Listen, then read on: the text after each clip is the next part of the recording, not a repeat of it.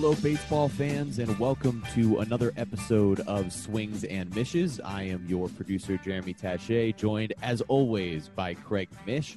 Craig, how are you doing on this fine middle of spring training week? I'm doing real well. Spring has been fun so far. It's been great to get to Roger Dean Chevrolet Stadium and the 15 ballpark of the Palm Beaches. All of the teams, as always, super accommodating to me. I really don't have to travel very far because a lot of the teams come to Southern Florida at least. So I've been spending a lot of time at the different ballparks and covering all the teams. So it's a lot of fun. And that on top of doing my Sirius XM show every day, this is like prime baseball time for me. So it definitely has been a lot of fun. A lot of miles on the car, but it's okay. A lot of miles on the car. I feel you there. Yeah, I know, from covering all of the different teams, you have a lot of different information, and so we'll get right into it. Starting with the Marlins, and really, continuing there throughout most of the show before we get to interviews with Clark Spencer, formerly of the Miami Herald, who has just retired, and Curtis Granderson, the Marlins outfielder. We'll start with some information on the current roster and other players on the team. Sure. And one change that was made that at least was surprising to me, as I've gotten to know him pretty well over the years, it's Merandy Gonzalez was designated for assignment, or outrighted rather, and now is with the San Francisco Giants organization. And I'm wondering what you have on the information there, Greg. Yeah, well, first of all, it's a little bit complicated, so I'll try to walk everybody through it a little bit. The easiest way to describe it here is that, like Nick Whitgren, or similar to Whitgren, the Marlins like basically 39 or 40 players better than they like Merandy Gonzalez, and they like a lot of prospects better than they like Merandy Gonzalez. That's not to say that they didn't like him. They did. They would have liked to keep him, but they basically were left with no choice. Why? Well, this has not been reported yet, but next week, Curtis Granderson has a very early out in his spring training contract where he can go to any other team. And that is the 15th of March. So that's next week. The Marlins had to make a decision on someone on the 40-man because they're going to carry Granderson this year. They don't want him going anywhere else. So had they not added him to the 40-man, and they will next week, they would lose him. Granderson could go play for any team. A lot of players in spring training do have outs. Usually it is the 21st, the 22nd, the 20th. It's like the last week of spring training so they can go to another team. Granderson, I guess, when he signed his non-roster invitee with the Marlins, wanted an earlier out. So that kind of forced the Marlins' hand to make a decision a little bit quicker. So that's something that I thought was real interesting that I didn't know. Now, in terms of Merandy specifically, this is kind of the way that it was explained a little bit, is that when you have a player on the big league roster, like Merandy Gonzalez pitched for the Marlins last season, if Merandy Gonzalez during this spring training was to get hurt, because he pitched in the big leagues last year, the Marlins would have to carry him on the 40-man as long as he is on that injured list next season. So it was a little bit risky. Merandy Gonzalez is not hurt at all, but it was a little bit risky because had something happened to him between now and opening day, the Marlins would release their 25-man, their 40-man, and Gonzalez would be on it, like permanently. You cannot remove him from that. I think that this similar situation happened last year with Chris O'Grady, who pitched in the big leagues 2 years ago, and then they had to carry him too.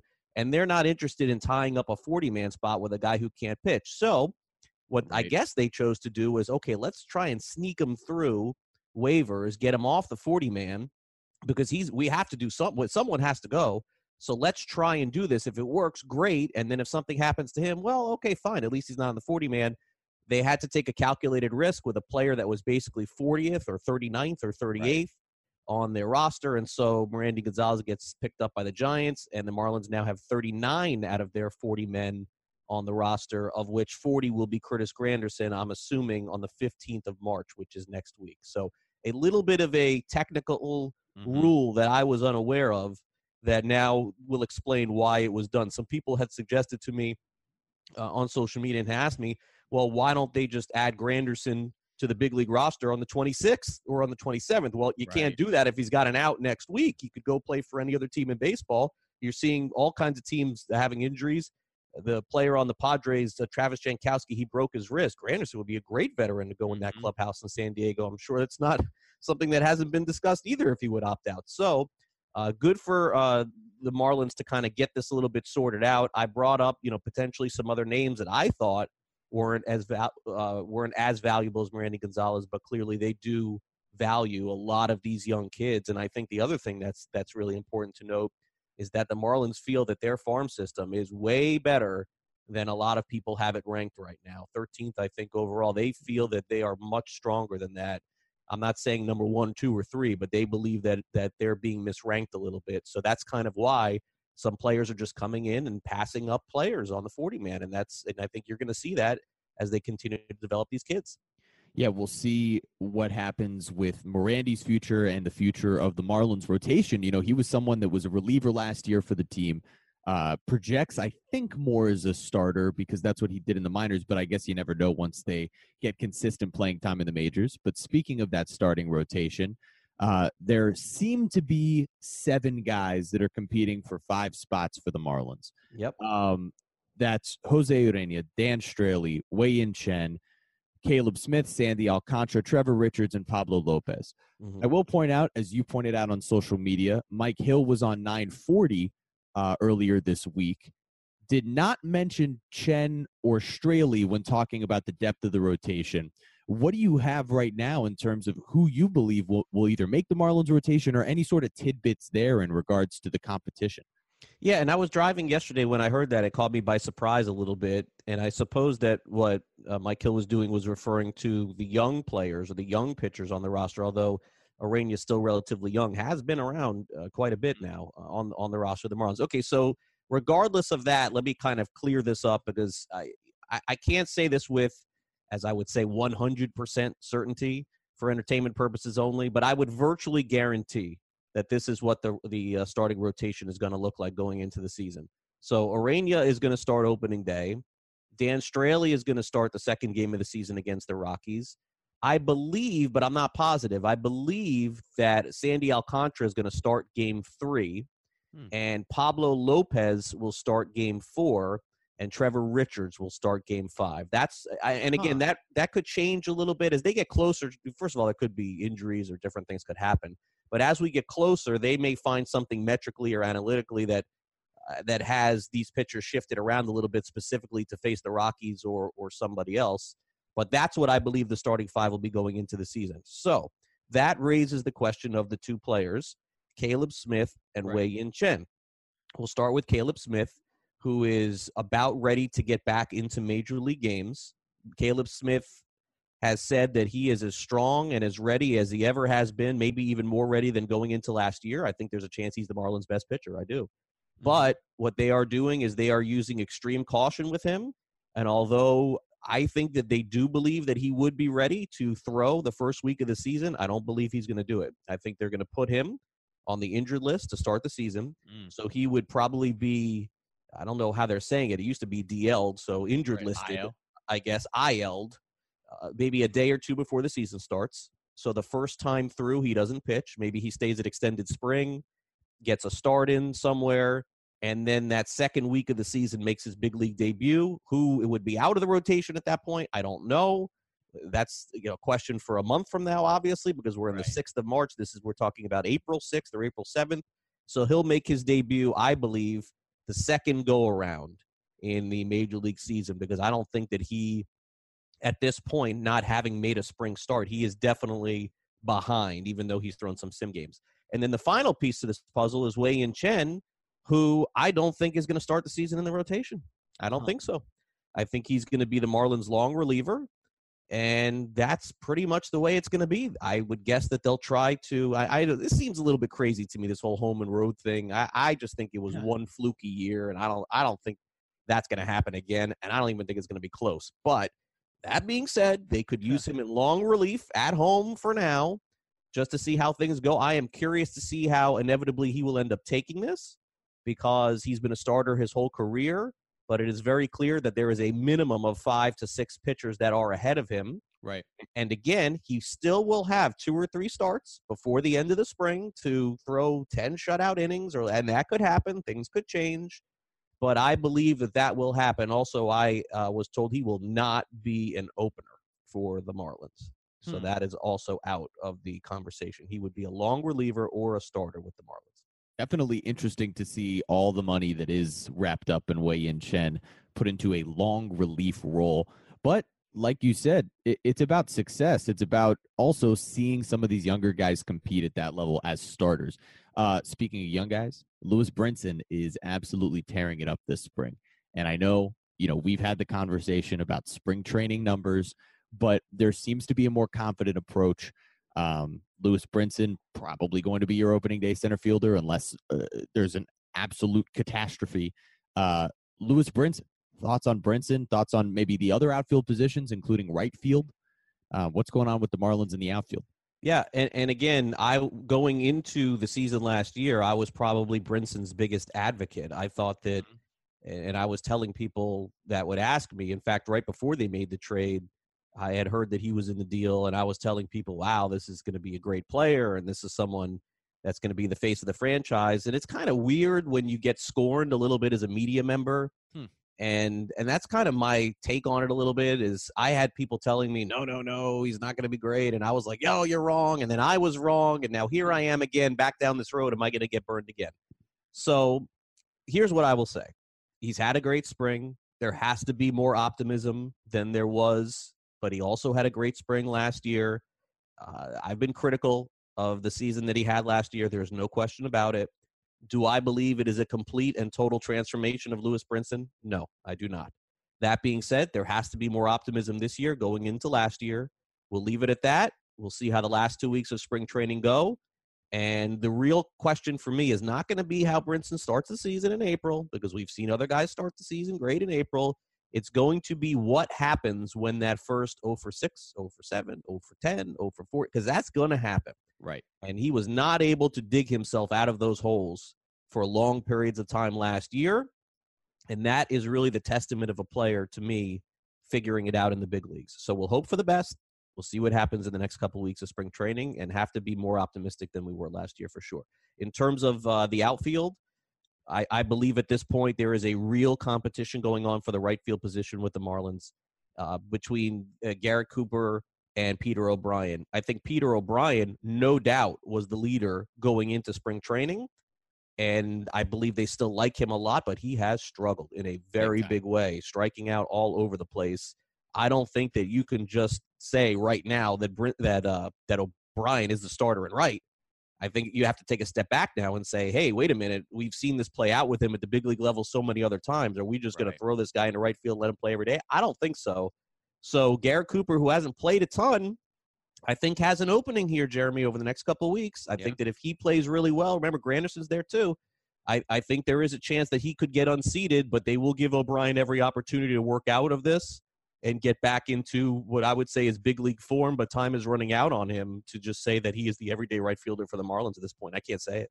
Right between O'Brien and Cooper, and then you look on the other side of the outfield, and Austin Dean has been absolutely crushing the ball. So it's funny when you look at the results, and then obviously Granderson, who you mentioned, Monte Harrison, who needs to come up anyway. Yeah, well, Granderson won't play at all against left-handed pitching. Right. None. 0 zip. So that will always put Dean in left or Cooper in right with O'Brien in right. There'll be playing time for everyone when a lefty pitcher, but when a right-handed pitcher throws, I think Granderson is going to play most of the time and get 450 plate appearances, maybe 400, depending if they trade him in July and all that would work out. So not many real competitions to me with any baseball team. They say there's competition, but I don't think so. I think that at this point, that's the one spot that you got to look for and wonder who's going to end up starting opening day. And like you just mentioned, there's not a ton of competition, but bullpen spots are always kind of up for grabs. Who right now is a guarantee to be in the bullpen in your mind? Right. Well, if we're going to put Chet in the bullpen, which I don't think the Marlins are going to cut him. So you're going to put Chet in the bullpen, and he's obviously not the top guy, but I want to just mention that at the start. And then you have Adam Conley, who's going to be in the bullpen. You have Romo, you have Steckenrider, and you have Tyron Guerrero. So those are 5 pitchers for sure. Now we're looking at maybe another 4 or 5. And the only other one that I could almost guarantee will be on the team is Austin Bryce. I think they really like him a lot. They've tried to get him a couple of different times. He was with the organization initially. He's not going to whiff guys, but he's going to get ground balls, and that was so valuable for them last year. The Marlins defense is good. They're Rojas or Riddle at short, Castro at second. It's good. It's not the best, but it's good. They feel confident. if they can get a ground ball, they can get out of the inning, and he's going to be a sinker ball or ground ball type, and they don't want to lose him. So Bryce, I believe, is going to be on the team. And then I think that the last couple of weeks will determine the rest. And so I'm not really willing to put anybody as a guarantee. So, but I think on every baseball team, those are where the competitions lie. Right. So really 3 or 4 spots open for the bullpen at this point, and we'll see how it shakes out. And lastly, one guy we're not going to see this year, more likely than not, part of the JT Realmuto trade. It's Sixto Sanchez. The minor league camp started yesterday, or rather, yesterday for the Marlins. Anything on Sixto before we get to these interviews with Granderson and Clark Spencer? Yes, they're going to be super careful with Sixto Sanchez. I don't know exactly what his innings limit is going to be, but he will have one.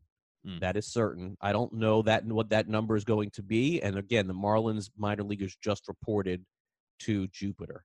So we'll have to wait and see what the number is. I'm sure it will be reported. I'm not there every day, so it's kind of hard for me to grasp everything that's going on 24/7.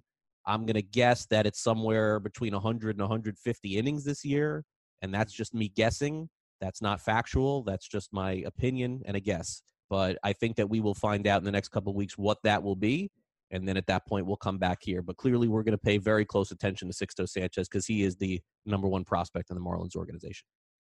Yeah, it'll be all about Sixto and the other prospects going forward. But for right now, we deal with a veteran on the Miami Marlins on the roster and a veteran in terms of covering the Miami Marlins and Clark Spencer, who covered the team for years. And so we'll get to those interviews right now here on Swings and Dishes. Let's kind of start back from a couple months ago, if you don't mind. How did this happen? How did it get to this point where the Marlins, Grandy, became on your radar and you decided to come here? So they reached out saying, there's some things that we're looking to do. We feel that, I could possibly fall into the mix of their plans moving forward in the future. It was also some stuff that my agent, Matt Brown, and myself were looking at as we were trying to look at potential teams. There were a few other teams that also came in around the same time. And then we started looking and figuring out, okay, which team has the best shot for me to get in, help move in the direction that I wanted to go in. And this one checked off most of the boxes. So I was excited about everything that they were talking about, things that I could be a part of, and coming into a situation where everything is trending upward. So all those different things were in the boxes of stuff I was looking forward to going into this offseason. I apologize if it's some sort of breaking news, but I don't think that's been discussed at all, or at least publicly, about the future maybe of you joining the organization in another role. Does that sound like I'm right here, or is no, that stuff I haven't talked about. Okay. Or anything. Yeah. Meaning me coming in at whatever time I hopefully would have signed with the team, which was February 9th. I don't know what it was. To the end of this season. Okay. Meaning, the baseball side of things. Yeah. The stuff afterwards, that part is still unknown. I haven't heard anything. We haven't talked about any of that stuff. If that's a possibility, obviously I'll talk about it at that point. But there hasn't been any conversations like that, though. It would seem to me, though, if that was in a conversation, whether it's here or any of the stops that you've had previously, whether it's back at home with the things you've done in Chicago and your foundation, or maybe in one of the 2 New York stops or the Detroit stop. I don't think I'm missing any. Toronto. I don't know. Yeah. But it would seem to me that you'd have some options for that if you wanted to. Well, I hope so. Options are always a good thing. And as we look into life after baseball, the biggest thing that I'm starting to line up are options. What those options are going to be, or which one ends up being the one that I choose, or ones that I choose, is still left to be seen. At the same time, I will tell you this, and I've told a lot of people, I don't plan on managing or coaching. I have a great deal of respect for all the managers and coaches I've ever had, all the way from T-ball to the big leagues. I like enjoying watching and prepping, and I like talking and helping, but the X's and O's of going out and trying to win the game and having that side of the things isn't the thing that interests me the most. If I can help a guy be in the best situation to ultimately help their team win, that part intrigues me a little bit more. So do you see yourself as, let's just call it years from now, because you certainly could still play a couple more years. Give me a 10-year contract, Well, okay, speaking of which, what will you be doing in 13 years from now? Have you thought about that after seeing Harper's contract? I'll be 50, right? Yeah, because I'll turn 38 this month. So yeah, I'll be right at 50-51. Who knows? I mean, hopefully, we're moving forward with the foundation. I also have my first foundation, the Grandkids Foundation, my second nonprofit that we started in Chicago called the Chicago Baseball and Educational Academy. Hopefully, it'll continue to have some legs underneath it, and we continue to provide opportunities for kids to play baseball and softball on a college campus, and help them with their educational initiatives and things that they're looking forward to. So, those are some things. I'll be involved in the game at some point. What that looks like, I'm not 100% sure. And just staying busy. I don't feel that I'm going to just sit stagnant. At the same time, I'm looking forward to doing nothing whenever that day does finally come, like having a Chicago summer or something on my radar, because I haven't had one since 2000. So when friends and family are like, hey, what are you doing for the 4th of July? Are you barbecuing? I'm like, nope, got a game, or, oh, we're going to the beach. I haven't been to actual Chicago beach, which a lot of people don't realize we have, but I actually haven't stepped foot on the beach in my entire life, because as a young kid, I lived in the suburbs, so I didn't make it to the city often during the summer like that. And then as a college student, I was there in the fall and the spring, so that wasn't it. Then my first summer I was really around, it just didn't really line up. Then I played college summer ball in 01, then I got drafted in 02, and so the beach that no one thinks we have, that's one of my things to do once I do finish up. Yeah, because that's not something that I don't think that a lot of people are aware of. Like, you guys have a lake? Like, yeah, it's a big lake. It's not like a little lake. It's freshwater. There's no sharks. You can go in it. So all that stuff I've never done. So I'm looking forward to it. I should talk to my buddy Cliff Floyd about that. I don't think he's ever brought that up to me before. And Cliff and I were actually together right before I came down here. He came in for our Chicago Baseball and Educational Academy fundraiser. So I don't know if he's been either. So if not, maybe him and I can both go out there, get a boat, jump in the water, step on the sand, and say we did it. I'm the executive director of his foundation. Nice. The Awesome. Cliff Floyd Foundation. So before you get to all of that, you got a season to play. Exactly. Here with the Marlins.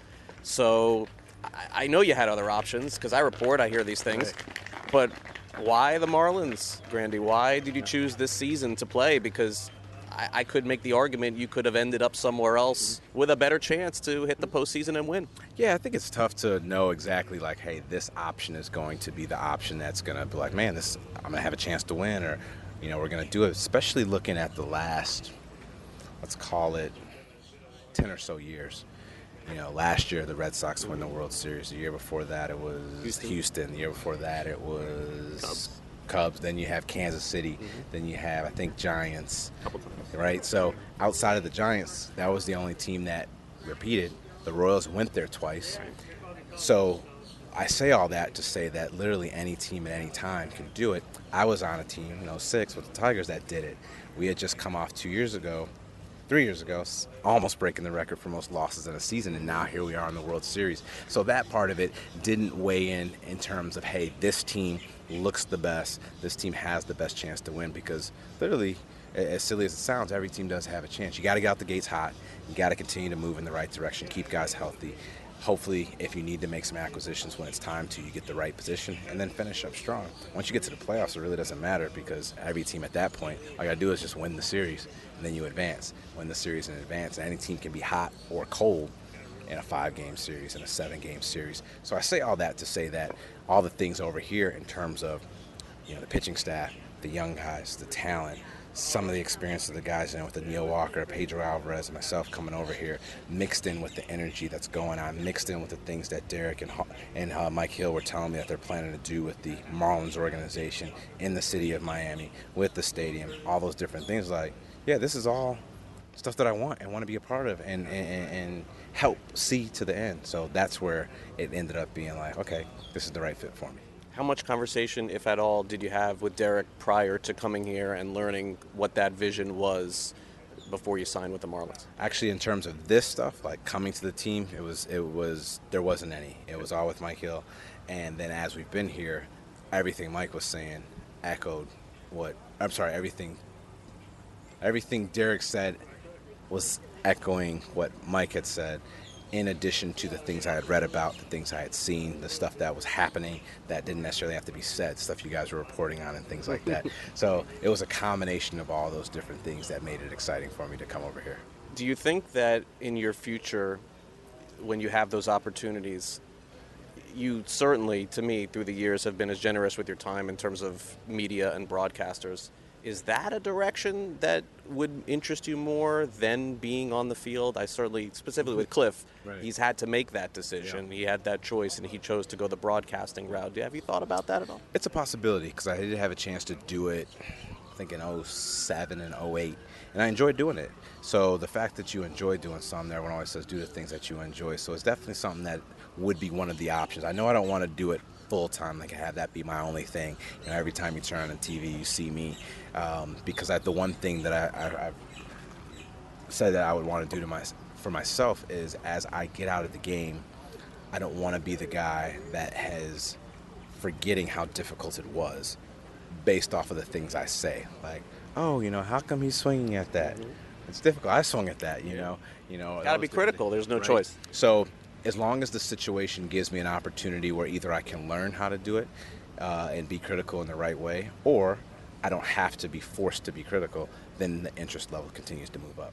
Grandy, you have played with some of the best players in the history of the game, and guys who are going to be Hall of Famers, including the CEO of the Marlins. When you see the kind of contracts that, it took a long time, but when you see the kind of contracts that were given out, $300 million to Manny Machado, who you played against for many years, 13 years, $330 million for Bryce Harper. I mean, did he get in at the right time? I mean, I don't know. I mean, these are huge contracts. I mean, huge contracts. But we waited a long time to see those. Right. So what do you think? Can you wrap that kind of free agency up? Well, it's interesting because there's a lot of stuff that was happening over the course of this offseason, last offseason, and will continue to come out in terms of information, what's going on, what was happening. It's definitely something that was of interest in the baseball world, including media, fans, players, owners, and everything, because it was leading a lot of the topics of conversation. You know, you do a quick Google search, that was some of the things like who's left, who's signed, who still hasn't signed, and it's probably still one of the top conversations because there's a lot of guys out there that have amazing talent that are still unsigned. So it's definitely a conversation that will continue to need to be had on both sides, MLB and the union, because I feel like, just me personally, as the game is as great as I think it is, as the game is as great as I feel fans think it is, the conversations that dominate baseball should be about, hey, my team is doing this. You know, I can't wait for opening day to see my team and these players. I can't wait for, you know, this series. I can't wait to see the, you know, insert the change. Not, okay, why aren't guys signing in this, that, and the other? And not everything that's going on and not going on in free agency, especially in the offseason, because as you look to promote the game, push the game forward, make it remain relevant, make it remain interesting, the conversations in the offseason should be slightly different, you know, than what they have been. So that's just, you know, the beginning of all those different things, and obviously it's going to be conversations that continue to be had. Now, on the flip side, guys like Machado, guys like Bryce Harper that were fortunate enough to get what they got, it's a combination of a couple different things. One, you know, both these guys are very good. You know, I think that's one of the things everyone's like, well, does he deserve it? Is he overpaid? Is he underpaid? The fact that he's even in that conversation should answer a couple of those questions, because it's not like they're offering everybody, hey, who wants one? And the guys are like, all right, I'll take one too. So it's a combination of that mixed in with their ability, what they've done, what they're hopefully going to do in the future. You know, early on in my career when Machado came up, one of the things that was asked a lot to me was, you know, who do you like better, Mike Trout or Machado? You know, taking the fact that guys are having those conversations speaks highly for them, because there were a bunch of other players that weren't mentioned in those conversations. Same thing, you know, who's going to be the guy that might hit 750 home runs? Is it going to be Bryce Harper? Is it going to be Trout? Is it going to be, you know, Stanton? There's a reason those guys are in those conversations where guys are playing the what ifs and all this stuff. So all that warrants what happened for them, in addition to how lucrative the game has become, how exciting the game could hopefully become, the fans' interest to see these guys do those types of things, because not everyone is doing those things. People want to see that stuff. People want to see the things that they've never seen happen before, and hopefully they'll get a chance to with those guys and the next set of guys that continue to get an opportunity to be in a position with a team for an extended period of time at the level that these guys are, promoted, people wearing jerseys, kids trying to imitate their swings, people wanting their autographs, wanting to take pictures, and paying tickets to come watch these guys, or sitting at home and watching them on TV. But all of it stems from the fact that guys had the ability in order to do so. You know, you make the comparison with other sports and other athletes. Like, there's a reason why people follow Tiger Woods on the golf course. He was good. He was exciting. I wanted to see him because if I didn't, I may miss something that might happen. There's a reason why people did it with, Michael Jordan when he was playing, when Kobe was playing. In football, people are lining up like, I want to see these guys play, the young guys and the old guys. So if there's that excitement around them and you push it out there, that can continue to be the same thing with baseball, because we have guys that have the ability to have that same type of following and excitement. We just have to go ahead and continue to try to find ways to capitalize on it. This will be my last one. I'm glad you brought up Jordan and Kobe for the people who saw him play, like me, right? like you. Yeah. It's interesting to me because here in South Florida, Dwayne Wade is kind of going out on his own terms. We saw last week how he had the game-winning shot against Golden State. Right. And you have an opportunity as this season goes on to kind of make your own decision. That's not to say that you couldn't play a few more years. You certainly could. 10 years, that's what we're going for. Have you thought about that part of your career, maybe going into this year, a 2019, a 2020, to do this is it for me, this is my final year, or will your terms be at the end where you just say that I'm done? Every player does it differently, but you've had such a great career. I'm kind of wondering. So I've watched guys do it. Trying to remember Mariano, tribute Jeter. A little bit with Griffey. I was a little disappointed that it wasn't as big. Not just the team, just in baseball in general. I felt like his should have been a very big one, and it wasn't as big as it could have been. He may have decided to say, "Hey, don't." So who knows? Cal Ripken, a couple guys. I don't feel like I'm in that category to do those types of things. I have a great deal of respect for watching them. I was a huge fan of all those guys I just mentioned.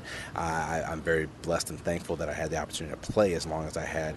But my thing has always been, hey, if the opportunity presents itself, then we'll consider coming back to play. If not, and other people can do what I do better, then it's time for me to step out of it. So it's kind of where I'm at now. Who knows, that could change here in a little bit, in future, whatever the case it might be.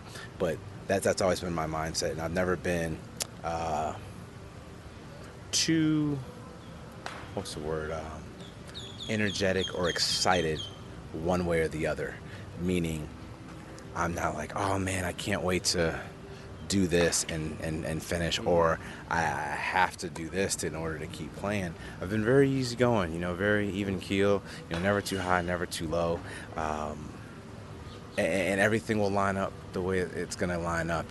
I don't plan to, make get a massive curtain call or announcement or anything like that. If that happens, obviously that's great, but it's not what I'm doing. It's not. How will we know if you don't say? Right, there's no. It may. It could just be the last at bat in September. Right, that's the thing. I think there's a part of that unknown, and when you know, and then if that time does come, it may be, hey, it's a time for me to say something, or hey, it's a time where I'm done. But it is interesting where other people do try to fill the story for you. Like this offseason, I had a couple scouts say, oh, we thought you were retired. I go, in this day and age with the media the way it is, like something would have come out, and nothing had. So it's interesting how that narrative kind of plays, and you definitely want to at least have the ability to tell your own story. It's just a matter of how you want to tell it. Like, do you want the big motion picture, or do you just want to go ahead and put a little snippet? So that stuff was still left to be seen. And thanks again to Curtis Granderson, who I can say that through the years has not only been one of my favorite interviews, but has always been so respectful, so easy to talk to. And in these years of chasing around players, try to get interviews of spring training, this is the kind of guy that comes to you. So thank you to him. Now we get to a really interesting interview because we've wanted to have our next guest on here since we started the podcast, but because of restrictions, he was unable to, working for decades for the Miami Herald and covering the Marlins for 20 years. He covered the Florida Marlins, the Miami Marlins, 3 different uniforms, and then late in February decided, you know what, I'm done. It's time to hang it up. And he joins us now, not just really from a baseball perspective, but from a media perspective. We bring in Clark Spencer, who joins us now here on Swings and Mishes. Clark, thanks for doing the podcast. Anytime. I'm glad to be on. Oh, well, I mean, it was a really interesting ending to your media career. You've covered baseball for so long in South Florida for the Herald, and then on the last day, you went out with a bang, kind of, right? Yeah, so to speak, literally and figuratively, I guess. Yeah, my last day on a job, 20 years I covered the team, never once got hit by a ball, never came close to getting hit by a baseball. And I was just kind of happening to stand down the right field line, well in the foul territory, maybe 225 feet from home plate. And all of a sudden, I must have been looking at my phone or something. All of a sudden, I hear heads up, heads up. And I look up, and by the time I looked up, it was too late to react. And the ball came down, a foul ball that was hit from the batting cages, came down and hit me in the sweet spot. Didn't just hit me in the sweet spot. So I was kind of like, chicken with its head cut off, running around a little bit. So that's how it all ended right there. Maybe appropriately. If you're going to go out, that's a way to go out. Like they say in The Naked Gun, that's the way that you want to go out for sure. Or an airplane. I don't remember, it was Leslie Nielsen in some way, but that was a great way to finish. But let's go back. Let's go back to the start here, Clark, because now you're going to have a lot of time to play the horses. We know that. But going back 20 years of covering sports and covering South Florida sports, it must have been like kind of a strange phenomenon to you not doing it now and having shut that down at least for the time being because of just the day-to-day operation of covering a Major League Baseball team. It must kind of feel, and I know it's going to sound a little silly, but like a player retires, he's done the same thing so long, and now you're in that kind of same spot. So is it a little surreal for you at this point, not waking up at 6 o'clock and driving to Jupiter or driving to wherever the Marlins are and covering the team? Yeah, it is a little surreal. Like you said, I've done it for 20 years. My first spring training with the Marlins was 1999. And, ever since then, I've really been kind of tethered. When you're a beat writer, you're embedded. You're an embedded reporter with the team. And so it's strange not checking my phone every 10 minutes to see who's tweeting something or, getting Google alerts on the Marlins to find out what they're doing. I mean, I kind of keep, I'm still kind of following them a little bit, obviously. You can't withdraw completely, but not having to feel that tethering effect of being, hooked on with them 24/7. Yeah, it's a little strange. Now, the Marlins really, as we know, Clark, have come up with, under this new ownership, a lot of different mantras and things that they've said over and over again. Like when JT, we're talking about an extension, we know how we feel about him. When it comes to analytics, they say over and over again, we're not going to use it the most, we're going to use it the best. Like these are two things that they say over and over. And one thing that they always say about the Marlins history, Clark, is that it's a complicated history. And you've had a chance to deal with this complicated history over 2 decades. And I'm wondering, from your perspective, just what it was like to cover these teams, because it was either really low or really high. There was kind of no in between. After they won in 97, it was the lowest of lows for a while. They win the World Series in 03. And then again, for 15 years, there's been a couple of nice spots, a couple of nice player performances, but no winning at all. I know. It's been a roller coaster, to say the least. Like you said, it's been ups and downs, and the last 10 years, it's been mostly down. Open a new ballpark. I've done 3 owners, 3 uniforms, 2 ballparks, an untold number of managers and hitting coaches and pitching coaches, and I think I counted just out of curiosity. I think there have been more than 800 something players. They went through a period of when I first started. Actually, when I first started in '99, that '99 team kind of reminds me of what they're going through now. When they were rebuilding off that teardown in '98 after the World Series win, and so there was some high moments there. There were some weird moments. I mean, 2006 they had a $15 million opening day payroll. I mean, this team was so raw, it was unbelievable. And that turned out to be a pretty good team. And, the last 10 years have been tough. And what I agree with what they're doing now. They had to do it. They were basically riding on a ship that was about to sink because they had no minor league depth whatsoever. They were top heavy. I mean, yeah, the lineup on the field was good when you had Stanton, Yelich, Ozuna, D. Gordon, those guys. But underneath it was, it was leaking. And that thing, it was a ship, I think, that was about to sink if they didn't do something. So I agree with what they're doing. Unfortunately, when you do something like that, it's a slow and painful process, and we're seeing that right now. But just as in '99, when I first started covering them, things eventually began to get better, and they eventually culminated in a World Series. Yeah, and they're trying. And listen, I think that the Major League product is important. Don't get me wrong, because in June you're going to want to see baseball and good baseball, and we don't know that that's going to happen on the big league field, which is why they're doing so many things within the stadium to try and enhance that. We'll see if that brings people to the ballpark. Let me go back to 99 through like 2000, 2001, 2002, because the way that you covered baseball then, Clark, is very different now. If you hear something now, Clark, you open up your Twitter app and you just post it, or I post it, or somebody else posts it. Mm-hmm. What did you do then? If Cliff Floyd went on the DL, and I know he's one of my good friends, so I can say that. If Cliff Floyd was going on the DL and you knew, what did you do? How did you report it? Well, come on, there was no internet then. I mean, I didn't even have a cell phone. I don't even think I might have had I had a pager, I think. That was my connection to the office. The office wanted to get me, and what you basically did was you reported a story, you sent it in, someone took care of it, it showed up in the next morning's paper. And, if you got beat on a story, if I got beat on a story, let's say the Sun Sentinel beat me on a story, and I'd wake up in the morning and see they beat me on a story, I'd have to eat it for a whole day. 24 hours was my quickest response time to get it into the next morning's paper, right?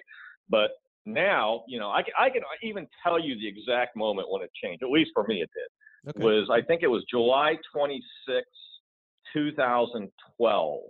The Marlins had played just a typical regular season game that previous night against the Braves at Marlins Park. I went home. I went to bed.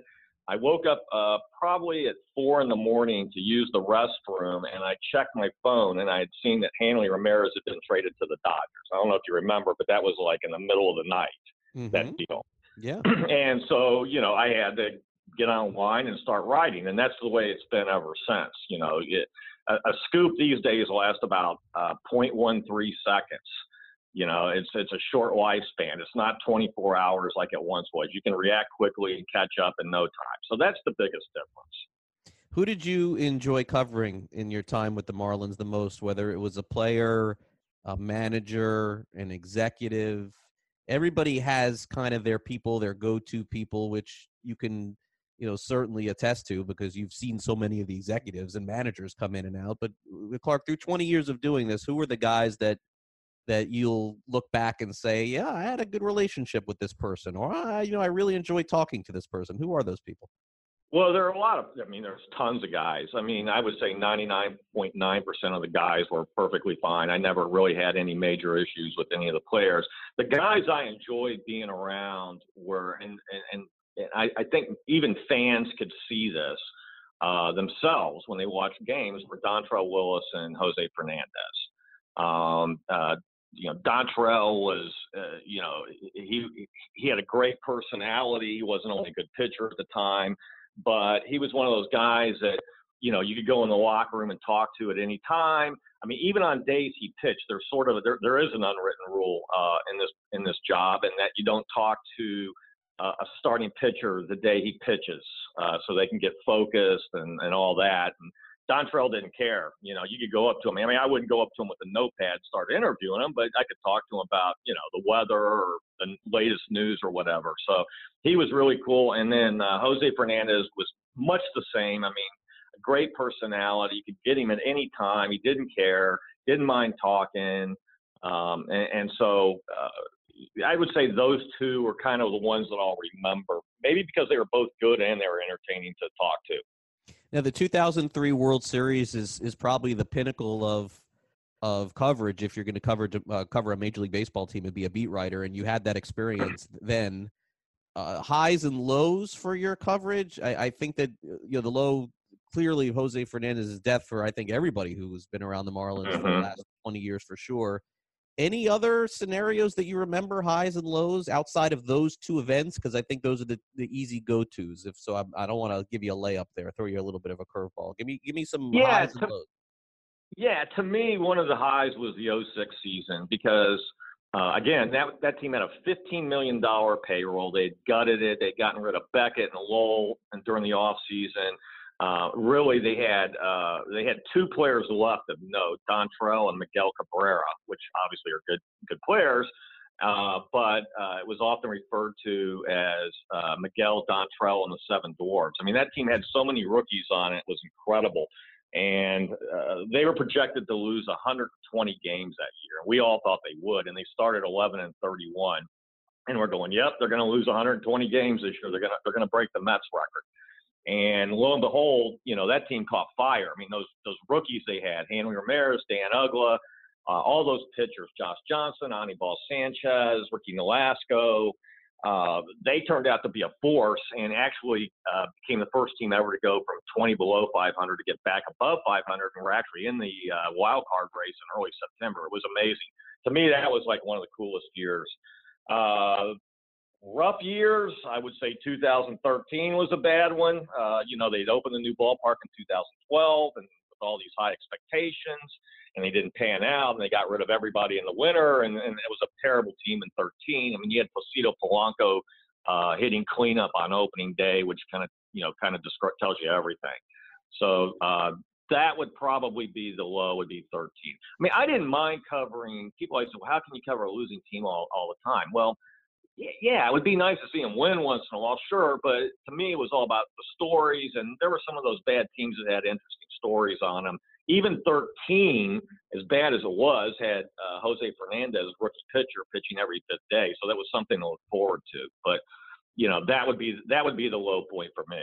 Yeah, I remember that year. Justin Ruggiano was one of their best hitters one year. I remember that. I remember them doing the franchise that one year on Showtime. Yeah. And that was a bust. Oh, it was so bad. I remember them doing a whole episode on the wives watching a game from a sushi bar in Miami. I couldn't believe it. I'm like, this is what they were producing. It was incredible. A couple of things, Clark, before we go. The legacy of Jeffrey Loria as an owner in South Florida, it's interesting because I know that you had a relationship with him, were able to speak to him on occasion for sure.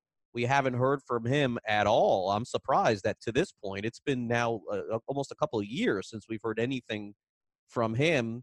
And he was the owner of the Marlins for the longest period of time when you covered them. So what do you think his legacy is as he's left here in South Florida and not hearing from him quite some time?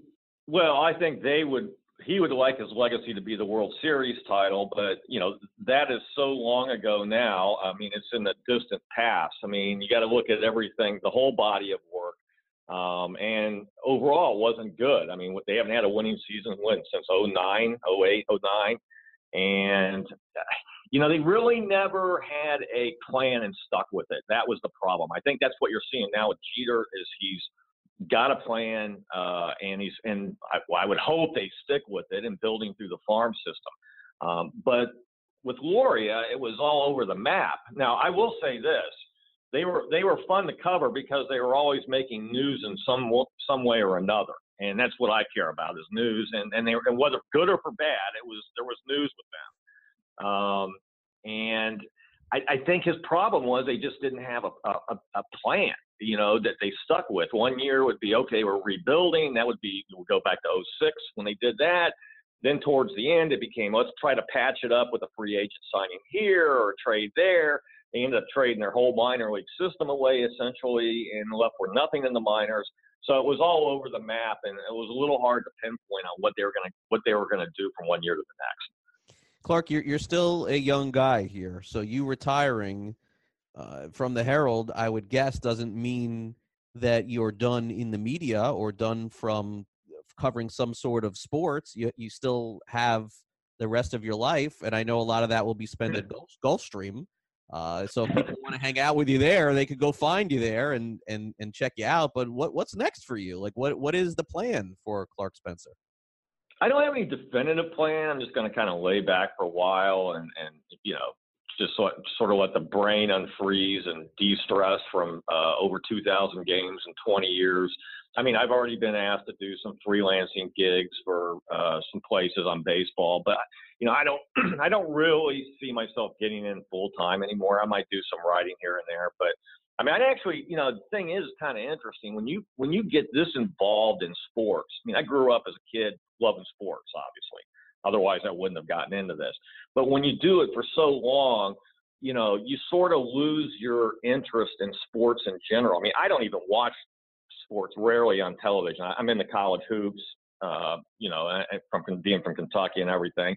But I stopped enjoying just sports, watching games, and I think I'll get back into that a little bit again once this layer of 20 years kind of comes off of me from covering it for so long. Well, yeah, the NCAA tournament is coming, Clark, so we'll need some good tips on the tournament. We'll look forward to that. And certainly it has been a pleasure reading you for as many years as I have, growing up with the Marlins and covering the Marlins also for a long period of time on and off. And I certainly hope to see you around a ballpark or around a horse track in the near future. Thank you so much for doing this, and congratulations on a very well-deserved retirement, Clark. Appreciate you coming on Swings and Mishes. Thanks again. Appreciate you having me, Craig. I'm sure we'll see you at the racetrack and at the ballpark, and who else, probably some other places too. So thanks for having me on. All right. Thank you, Clark. That is Clark Spencer from now just the couch, I guess you could say, as Clark is retired after working for the Miami Herald for more than 2 decades. That'll do it for this episode of Swings and Mishes. We will be back next week. There will be some roster cuts for the Marlins, players reassigned to the minor leagues as we close in on opening day on March 28th. That'll do it from here. Thanks for listening, everybody.